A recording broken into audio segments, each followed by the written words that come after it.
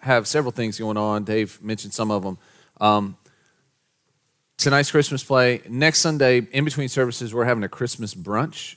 We'd encourage everybody to get here a little bit early next week and enjoy some delicious food. There's a sign-up sheet in the back, and so check that out before you leave. Just whatever your breakfast brunch specialty is, that'll be great. I will eat it. It'll be awesome. So thank you in advance.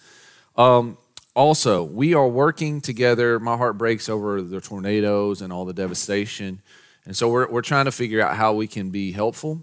There's a guy here at church that would like to try and organize a group to go down there. We're still trying to figure out the logistics of that. So we'll keep you updated. Also, there were a lot of tornadoes that went through Campbellsville, which is my wife's hometown. And she would like to do next Sunday night at 6 p.m. kind of a fundraiser concert. So we're working out the details on that. But just plan on being here next Sunday at 6 p.m. If you haven't heard my wife sing before, I know I'm a little bit biased, but she's pretty incredible. And so even if you don't really want to donate any money, that's okay. Just come and enjoy some Christmas music. It should be a lot of fun and really, really enjoyable. So that happened next Sunday at 6 p.m. We are in the Advent season. Advent means arrival. And this is a time every year where we all pause. The world pauses and remembers the birth of Christ that happened 2,000 years ago on the other side of the world, and yet everybody still seems to be interested in it even today.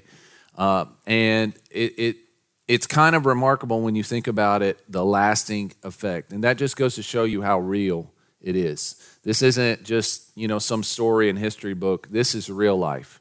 And God is still active today. And one of the ways that we see the work of God in our lives is the love of God. And that's what I want to focus on today, the love of God. Now, the problem that we have in our culture is we use the word love for everything. We only really have one word for love. In the Greek language, the New Testament is written mostly in Greek, and they have 4 words for the word love, where we use primarily one. And what that means is that I love Jesus Christ, and I love my wife, and I love my kids, and I also love Little Debbie Christmas cake pies, and I love sweatpants. Amen? And so we kind of have a problem with this word love. We don't as much know as much as we think what that word means. When I was a kid, I'd have these little girlfriends. We'd play Red Rover. You guys remember that game? And we'd hold hands on the playground. And while we were holding hands on the playground, I would say, "I love you," to the little girl. And my mom was like, "You need to stop saying that because you don't know what that means." And I think my mom's right. We throw that word around. We say love is love, and love wins, and love will find a way, and all these phrases with the word love. Love is blind. Love-hate relationship. All you need is love. All these different things. But what do any of those phrases even mean? I think if we ask 10 people in this room, we get 10 different definitions. And so in order for us to really understand love, thankfully, this guy named John, who walked around with Jesus for 3 years, he is an expert on this subject. And he wrote a good part of the New Testament. And it seems like all of his writings center around this idea of love. So I want to point your attention to a verse that doesn't sound like a Christmas verse at first, but you'll see it as we work through it. 1 John chapter 4. Let's all stand together for the reading of God's word. I hope you brought your Bibles today because you will need them. 1 John chapter 4, beginning in verse 8. The one who does not love does not know God, because God is love. God's love was revealed among us in this way. God sent his one and only Son into the world so that we might live through him. Love consists in this, not that we loved God, but that he loved us and sent his Son to be the atoning sacrifice for our sins. Dear friends, if God loved us in this way, we also must love one another. Let's pray. Father, thank you for today. Thank you for the privilege, the honor, Lord, to come and lift up your name, to pray to you, to open your word and learn from that and just be built up in our spirit, Lord. And I just pray that you'll minister to us, each and every one, exactly what we need. We all come here, Lord, desperate for something. And I just pray that you'll show up, Lord, in a way only that you can. I pray that you'll speak through me, Lord. I really need you today. I need you, Holy Spirit, to do all the work because I'm not that smart. I'm a sinner just like everybody else in this room. And Lord, they don't need anything from me. They need a word from you. So please have your way in this place today, Lord. We need you. As you stand there with your eyes closed and your head bowed, pray a prayer something like this. Father, speak to me. I'm ready to hear what you have to say. In Jesus' name, amen. You can be seated. 1 John chapter 4, John starts off this conversation.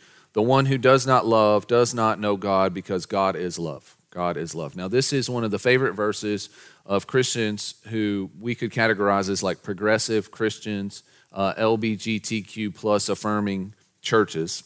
I listened to a pastor of one of those churches this past week. There was a video on YouTube that I saw, and he had a pride flag in the foyer of his church, and he was talking about this verse in particular, and he ridiculed pastors like me and others who affirm biblical marriage, and we say that marriage is between one man and one woman for life.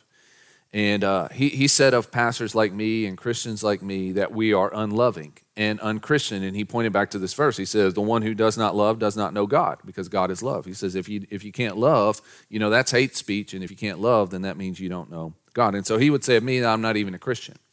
He says when he reads the Bible, he reads and interprets the Bible with a hermeneutic of love. And basically that means that when he's processing who God is, he's thinking about theology.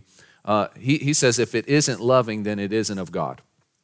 It's just not. By his definition, if it isn't loving, then it isn't of God. And that includes the parts of the Bible and the parts of theology and doctrine that he finds offensive, or he has seen to be hurtful to those in his tribe.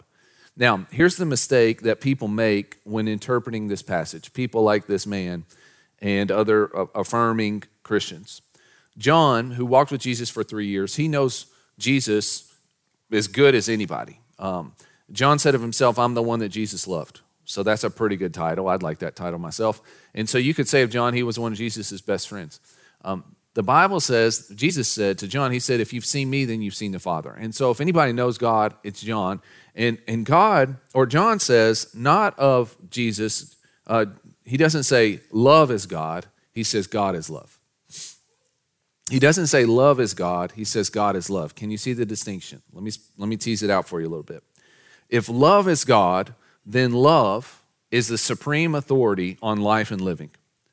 Everything that appears loving is from God, and everything that comes from a quote-unquote loving place is approved and affirmed by God, if love is God. Now, that sounds great. It'd be awesome on a bumper sticker, on a T-shirt, on your Instagram feed. Love is God. That sounds great. Here's the problem with that theology. Here's the problem with that way of looking at the world. Who defines love? Okay, so let me give you some examples. It'll help you see this problem. The other day, I had to cut one of my daughters off from sugar. I said, you've had enough sugar for tonight. I don't know what she was eating, probably everything, cookies, cake, ice cream, chocolate, just you name it, she was eating it. She was hanging off the ceiling fan, her eyes were bugging out. I had to cut her off. She said to me, I'm sure what some of your kids, if you have kids, you parents know, you've heard this before. She said to me what they've probably said to you, you don't love me. You don't love me. Because by her definition of love is you give me everything that I want. Now, my definition of love is said, I don't want you to get diabetes, so I'm going to cut you off from the sweets. Years ago, I had a family member who came to me, and he asked for money. He said, I need money. Now, he was an addict. And so I said no to him. And he said to me, you don't love me. Because by his definition of love, I should give him this money so that he can get this thing that he feels like he needs. But by my definition of love, it would be unloving to enable him to continue in this destructive behavior. When I was in college, I dated a girl, and she refused to let me break up with her. I mean, she refused. I tried multiple times. She just wouldn't listen. And she would stalk me all over campus. And then if I ever talked to another girl, she would go and intimidate that girl. She'd say, that's my man. You keep your hands off of him. And so I go to her and I say, we are broke up. And she said, no, we're not. I love you. And I said, but I don't love you. And this is what she said. That's not very Christian of you. Okay, now do you see the problem? Who defines love? Who defines love? We want a God who never says no. We want a God who always says yes to us, always give me what I want. And that's how we want to define love. You making me happy. You doing what I want. We want a God who never hurts our feelings, who always just builds up and always just encourages and always never chastises. We want that kind of God. But here's the truth. That kind of God is a cruel God. Love is not God. John says God is love. God is love. Now, Jeff is 5'11" and 3/4. I want to be a 1/4 inch taller just so I can say I'm 6 foot. But honestly, 5'11" and 3/4. Jeff is black-headed. Jeff is dark-complected. Jeff is male. These are all characteristics. These are all attributes of who I am. These things don't cancel each other out. My black-headedness has nothing to do with my 5'11" and 3/4-ness. It doesn't have anything to do with that.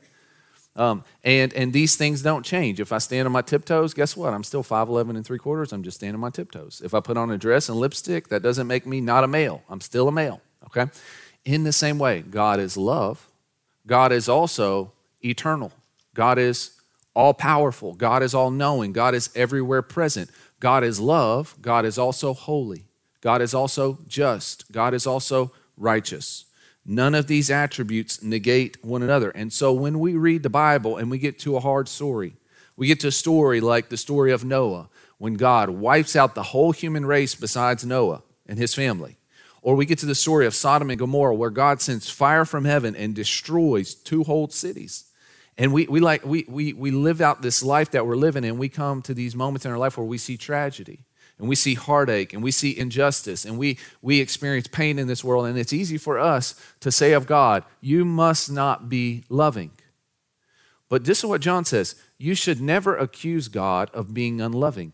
And you should never accuse God, which is becoming more and more popular, you should never accuse God of being less loving than you are. Instead, John says, when you think about God, when you think about the activities of God, when you think about your life in relation to God, you should start with the presupposition that God is love and everything he does is loving. Even the things that at the moment they're hurtful, even in the things at the moment they're confusing. Now, this is very hard for us to do because life is difficult and life is unfair and life is unjust and life is painful. But I would contend today that in the same way my kids don't understand the seriousness of diabetes, and so they question my love. In the same way that an alcoholic doesn't understand the seriousness of their addiction, so they question my love. In the same way, because we have a limited understanding and a limited vision, we can't see the fullness of God's love. And so this is what John does. John says, in making the argument that God is love, everything God does is loving, in making that argument, John points back to Christmas. And he says, when you really think about Christmas, then you have to admit it settles the debate once and for all. You should never question this again. It settles the debate that God is love, and everything God does is loving. So let's look, verse 9, 1 John chapter 4. God's love was revealed, demonstrated, shown among us in this way. God sent his one and only Son into the world so that we might live through him. Now, I want you to underline that phrase. If you have a Bible with you, and I hope you did, you get extra credit points in heaven when you bring your Bible to church. Underline that phrase. We're going to come back to it.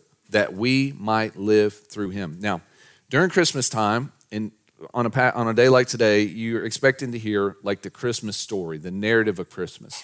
You want to hear about the Star of Bethlehem. You want to hear about the baby in the manger. You want to hear about the shepherds and the wise men and the star and the whole deal. And I get that, and it's beautiful. But if we're going to understand the fullness of God's love, then we need to understand more so than I think we currently do. We need to understand the meaning of Christmas. Specifically, why did Jesus come as a human? And also, why was Jesus born a virgin? As we answer those two questions, it's going to open your eyes to just how much God loves you. Now, to answer that, we've got to do a history lesson. And some of you, first service, struggle with this. And I had them frog in my throat the whole service, and I apologize to everybody that was at first service. But first service was totally glazed over because they felt like they were in history class. But just track with me, and I promise there's a payoff, okay? Okay. So let's go back to the very beginning. God created Adam. Adam was the first man. Adam was the forefather of humanity. Adam is the head. He's the representative of mankind. God gave Adam the earth, and he said to Adam, I want you to fill the earth and subdue it. And so God gave Adam dominion over the earth. The earth belonged to Adam. And so in essence, this is what we had. We had God, the king of the universe, and then we had Adam, the prince of the earth. That's what we had. And so God is sovereign. He's in charge. Adam answers to God, but God has given Adam the right and the responsibility to take care of, to guide, to lead, to protect, to provide for the earth. Okay. And so at this point in the story, things are going well. And then a snake slithers onto the scene. You remember this story, right? And so the snake is an evil usurper.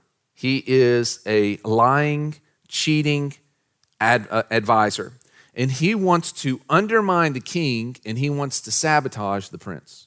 And so the serpent says to Adam, in effect, this is what the serpent says with this one question. He says this, God doesn't really love you.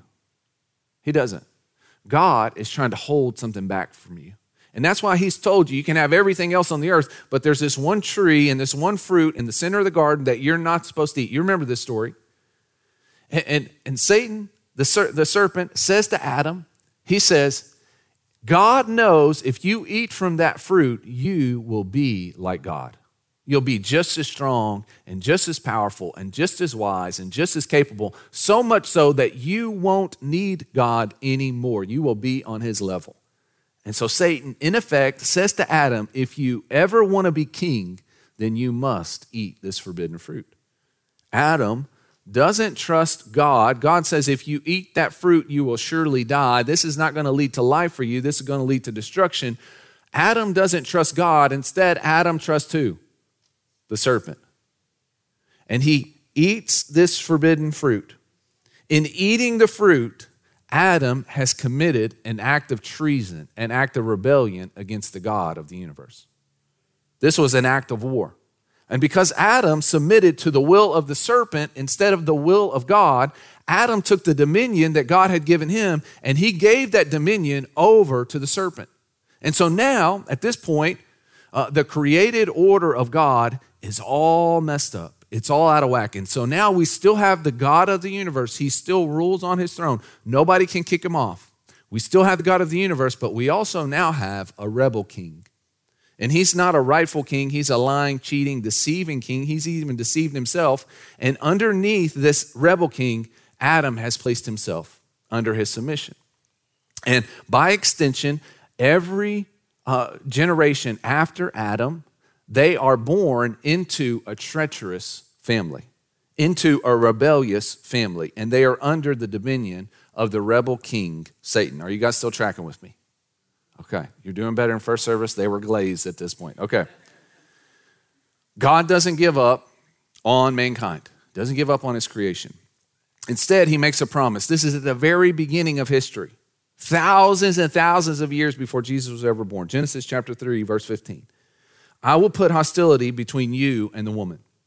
And so God says, okay, there's going to be a struggle because mankind is going to long for me. It's going to want to long to be back in this garden with me, that we have this intimate relationship. We're walking in the cool of the night. It's going to long for that. And so it's going to fight against you, Satan. God's talking to the serpent here. He's saying it's going to fight against you. There's going to be hostility. There's going to be war. And the people of God are going to try and do the right thing. They're going to try and prove their loyalty to me as the king of the universe again. And they're going to try and take back dominion of the earth. They're going to try, but they're not going to be very successful. And that's what we see for thousands of years.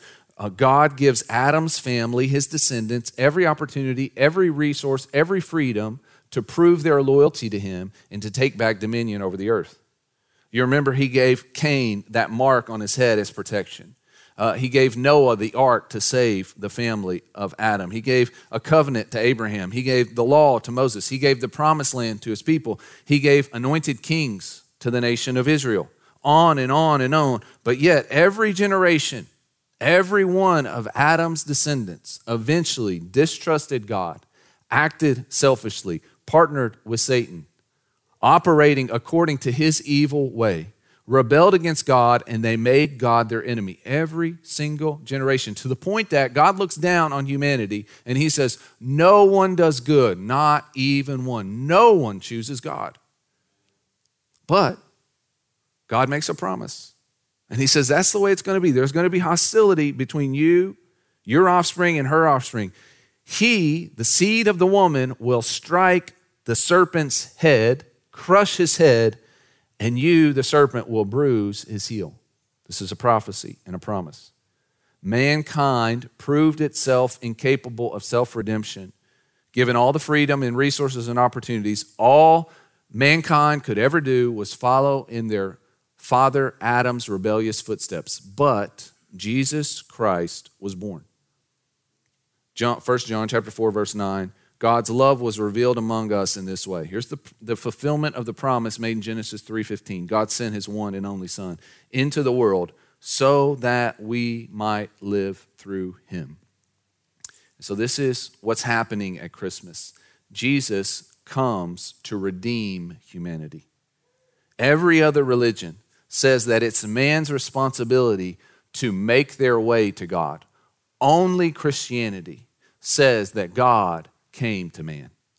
Every other religion says you've got to work and be perfect and do everything right and earn your way to God. Only Christianity, in which God makes a way. God comes to man and makes a way for him to get to God. Jesus came to redeem humanity by becoming human. Jesus was born of a woman. He was born as a baby boy so that he could identify to and relate to, become the new representative of mankind. Jesus came to become the new head of the human race, to start a brand new family tree. Jesus was born as a virgin so that he wouldn't be born into the treacherous family line of Adam. Scripture teaches us that Christ came to be the second Adam, to begin a new line of humanity that is completely obedient to the Father and perfectly bearing God's image upon the earth. A family tree that is worthy to share space with the Holy One. And so that's why Jesus says, you remember in John chapter 3, Jesus is talking to Nicodemus. Nicodemus knows the Old Testament better than anybody that you have ever heard of. He probably had it memorized. And Jesus is teaching Nicodemus, this teacher of the law, and he says, if you want to see the kingdom of God, you must be what? Born again. Born again. Why does he say that? Because you, as it stands now, you are part of a treacherous, rebellious family. You need to be born again into a new family, into a new humanity, into a redeemed humanity. And so that's what John means when he says here, so that we might live through him. You see, we have to become part of a new bloodline. You have the blood of Adam coursing through your veins. Rebellion is part of your DNA. And so we must be washed clean by the blood of Christ. We must be dispossessed by the rebellious spirit of Adam. That's what controls us when we're apart from Christ. And we need to be possessed by the obedient spirit of Christ. We need to disown our treacherous forefather Adam, and we need to pledge allegiance to our perfect Lord and Savior, Jesus Christ. Paul says, I am crucified with Christ. I no longer live, but Christ lives in me. And so this is what we see on Christmas. The Son of God became Mary's baby boy so that he could get his diaper changed, and so he could learn to crawl, and so he could learn to walk, and so he could go to school, so he could get a job, so he could work long hours and come home and be starving to death and eat a food that has been left out for too long, so his belly aches all night, and he's on the toilet, and he wakes up the next day, he hadn't got any rest, and he's got to deal with a bunch of knuckleheads at work all day tomorrow. So that he could honestly say, truly say, I am one of you. So that he could truly, honestly say, you can be one with me. Hebrews chapter 4, verse 15. For we do not have a high priest who is unable to sympathize with our weaknesses, but one who has been tempted in every way as we are, yet without sin. What Adam was unable to do as the representative of humanity, Christ did perfectly, so that mankind could be redeemed. Now, that's just part of the story. You see, it's not enough for Jesus just to become a man and come to earth. And that's why John says this, 1 John chapter 4, verse 10. Love consists in this, not that we loved God, but that he loved us and sent his son to be the atoning sacrifice. I want you to circle that, atoning sacrifice for our sins. It wasn't enough for Jesus to just begin a new humanity. If he starts a family tree and we're still all related to Adam, we're still all part of Adam's bloodline, then what good is it? What good is it if we can't join that family? And so Jesus had to do something. He had to do something to transition us from the old family into the new family. Because the truth is that humanity didn't love God. That's what John says here. Not that we loved God. We hated God. We hated God, and our actions prove that. We're born into this treacherous family of Adam. Rebellion is in our DNA. We all follow in Adam's footsteps. We don't do what pleases God. Instead, we do what is selfish to us. We do what we think is going to make us happy. We run away from God. We make God our enemy. We curse God. We don't submit to God in any way. And so that makes every person, just like Adam, an enemy of God. And because God is just as much just as he is loving, his nature is incompatible with allowing rebellion to go unpunished, with allowing wickedness, sinfulness to go unpunished. If God were to allow evil to go unpunished, God would cease to be good. You get that, right? So Adam eats the forbidden fruit, and if God just turns a blind eye, he says, it's not a big deal. All of a sudden, God is a pushover.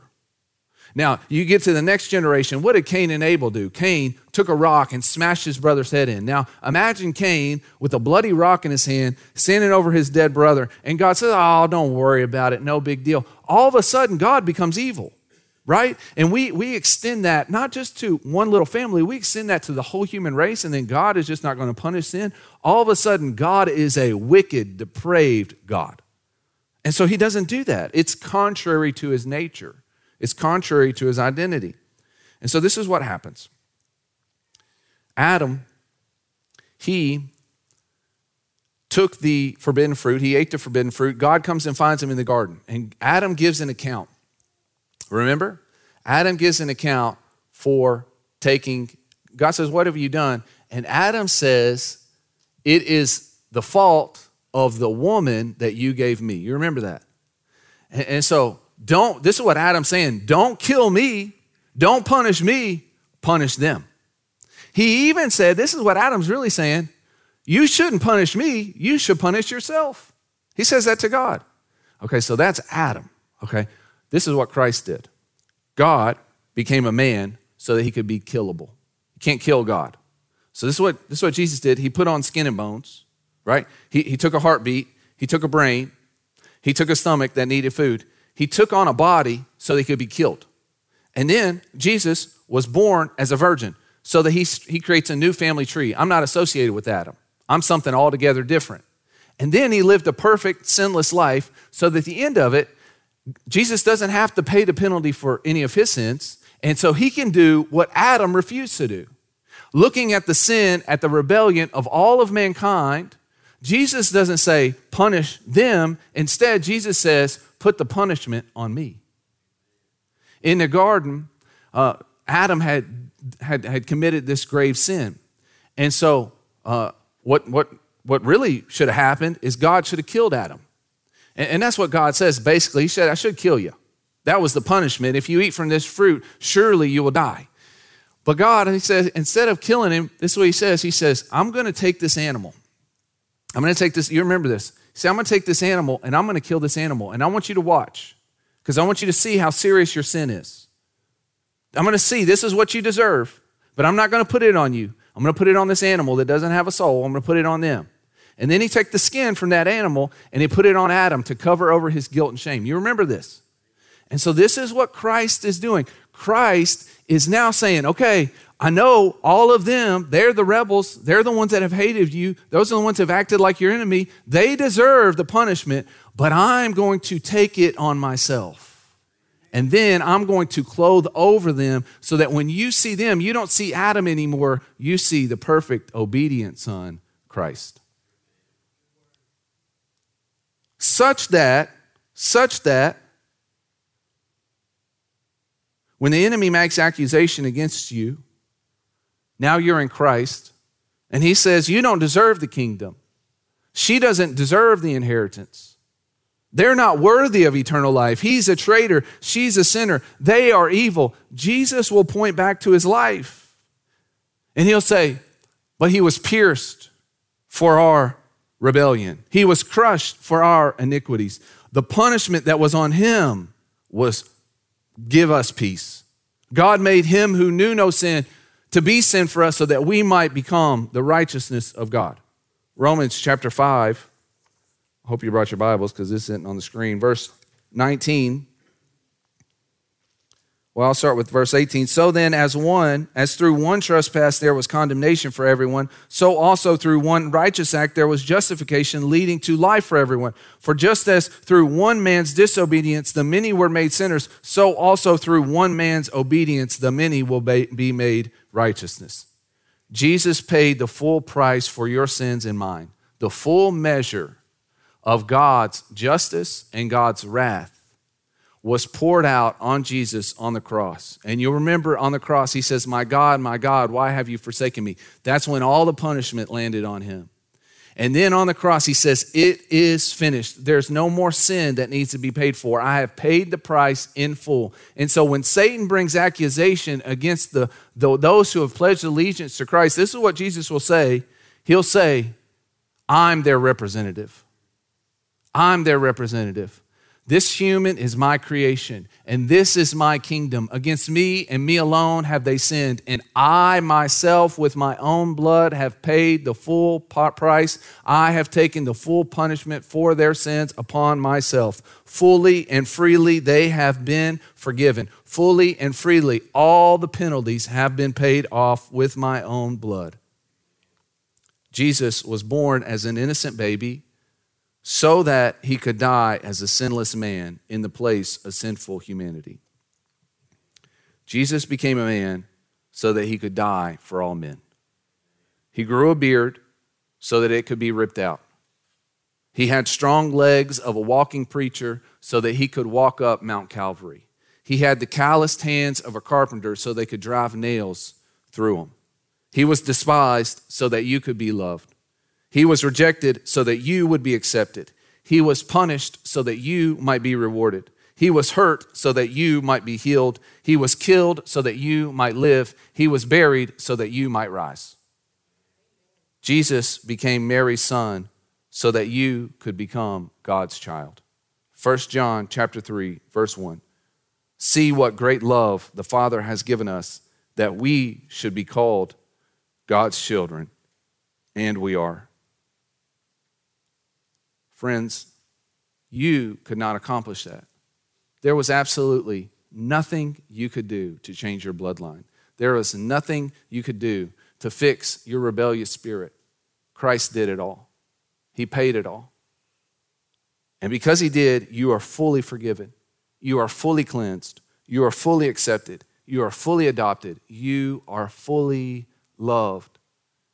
No matter what happens in this world, no matter if there's fire raining down from heaven, no matter if there's water deluging all around you, no matter if there's sickness, no matter if there's poverty, no matter if there's heartbreak, no matter if there's a headache, no matter what's going on in your life, think back to Christmas and be reminded, God loves me. And nothing can change that. Now, when that hits you, it should change you. Like when you really receive that, it will change you in two ways. Number one, you will love God. You will love him. As it stands, for those outside of Christ, you hate God. You're just like your father Adam. You run away from God. You hide from God. You rebel against God. You don't want him ruling over you. You hated God, but God loved you. You ran from him. He pursued you. You ate the forbidden fruit. God gave you covering. You took a rock and you bashed your brother's head in, and God put a mark on your head so that nobody would hurt you. You sold your brother into slavery. God saved your whole family from famine. You complained in the wilderness. God sent bread from heaven and water from a rock. You committed genocide against your own brothers. God gave you a king. You treated God like an enemy. God gave his life for yours. God doesn't hate you. God loves you. God has good intentions for your life. And so this is what you can do. All the weapons, all the defenses that you have against the sovereignty of God in your life, just put them down. Every time you want to argue with God about what's right for you, just put it down.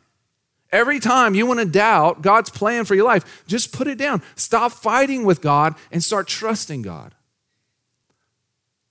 Stop treating God like his enemy and start treating God like he loves you as much as he does.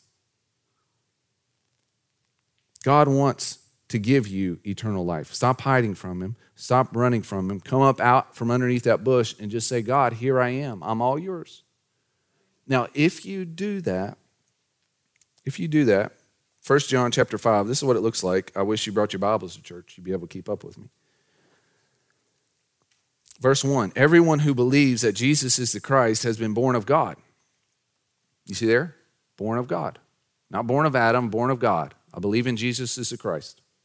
Everyone who loves the Father also loves the one born of him.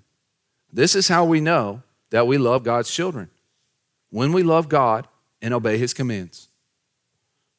For this is what love for God is.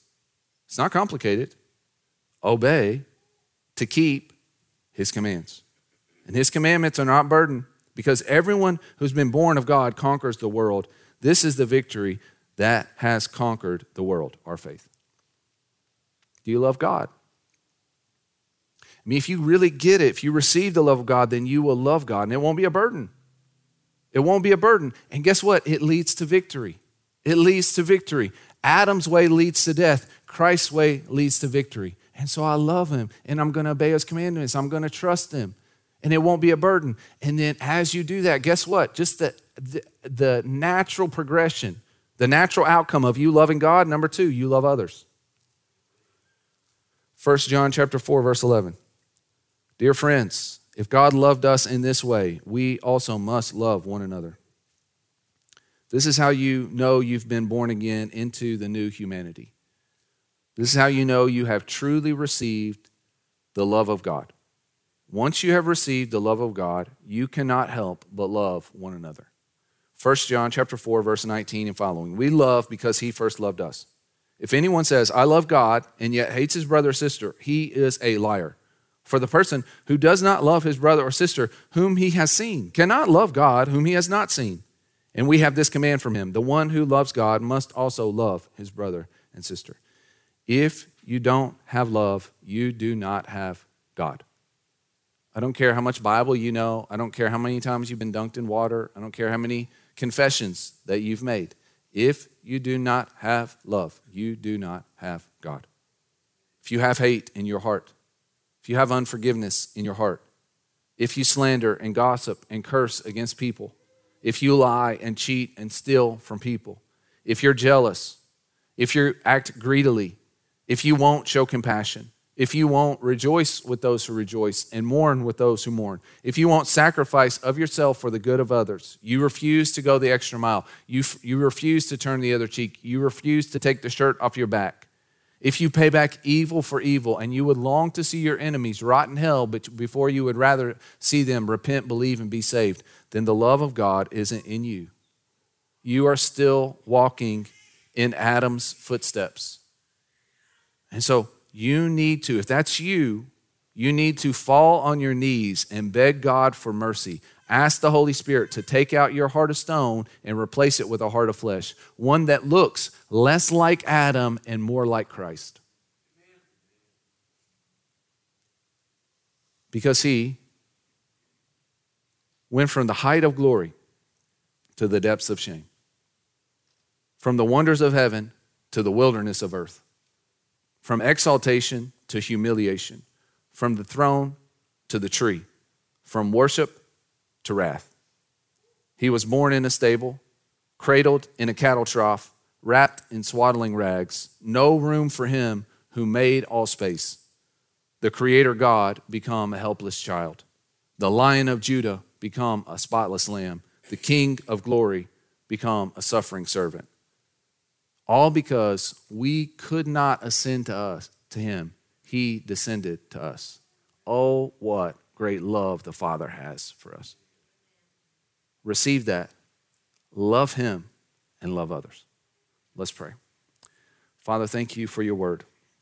I pray, Lord, that it falls on ears that have heard, eyes that have seen, and a heart that's received it. Lord, I pray that you'll change us. Lord, help us first and foremost just to see how much you love us. Lord, I pray that each person in this room is confronted with their sin and their rebellion. I pray that every person here is reminded of how they walked in the footsteps of Adam. Lord, how we've rebelled against you time and time again. We ran.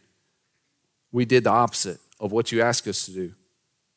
Lord, we hid under a bush. We didn't want you to be our king, and yet you chased after us. Every step of the way, Lord, you never gave up on us. You never stopped pursuing us. Lord, you chased us down with your love. And when you found us, Lord, you didn't kill us. Instead, you died for us. And you said, this is how much I love you. And you stretched your arms out as far as they could stretch out, and you allowed yourself to be nailed to a cross. Lord, I pray that love changes us. Help us to be more like Christ and less like Adam. In Jesus' name, amen. Let's all stand together. We're going to sing a song. This is an opportunity to pray, be prayed for, opportunity to be reminded of the body and blood of Christ. If you haven't taken communion today, we have emblems on each side of the stage. The cracker represents the body, and the blood, or the juice, represents the blood. Now, we do this every week because it's important to be reminded that this isn't just a story in a book. Jesus really did put on skin and bones. He really did hurt. He really did cry. He really did bleed. And so when you stub your toe, realize Jesus felt that kind of pain. Now just imagine nails being driven through your wrist. Imagine hanging on a tree totally naked. And imagine doing all of that for people who have treated you like an enemy. That's how much God loves you. And so as you take the emblems today, as you're reminded of that love, I pray it changes you. Are you here today? You're far from Christ. Will you please come and talk to me? The first step to new life is submission. We just come and we bow before the King, King Jesus, and say, you take control. You take control. Now that sounds scary until you remember this is a king who dies for his people. You don't have to be scared of this king. And so if you're here today and you're far from Christ, please come talk to me. As we sing, come.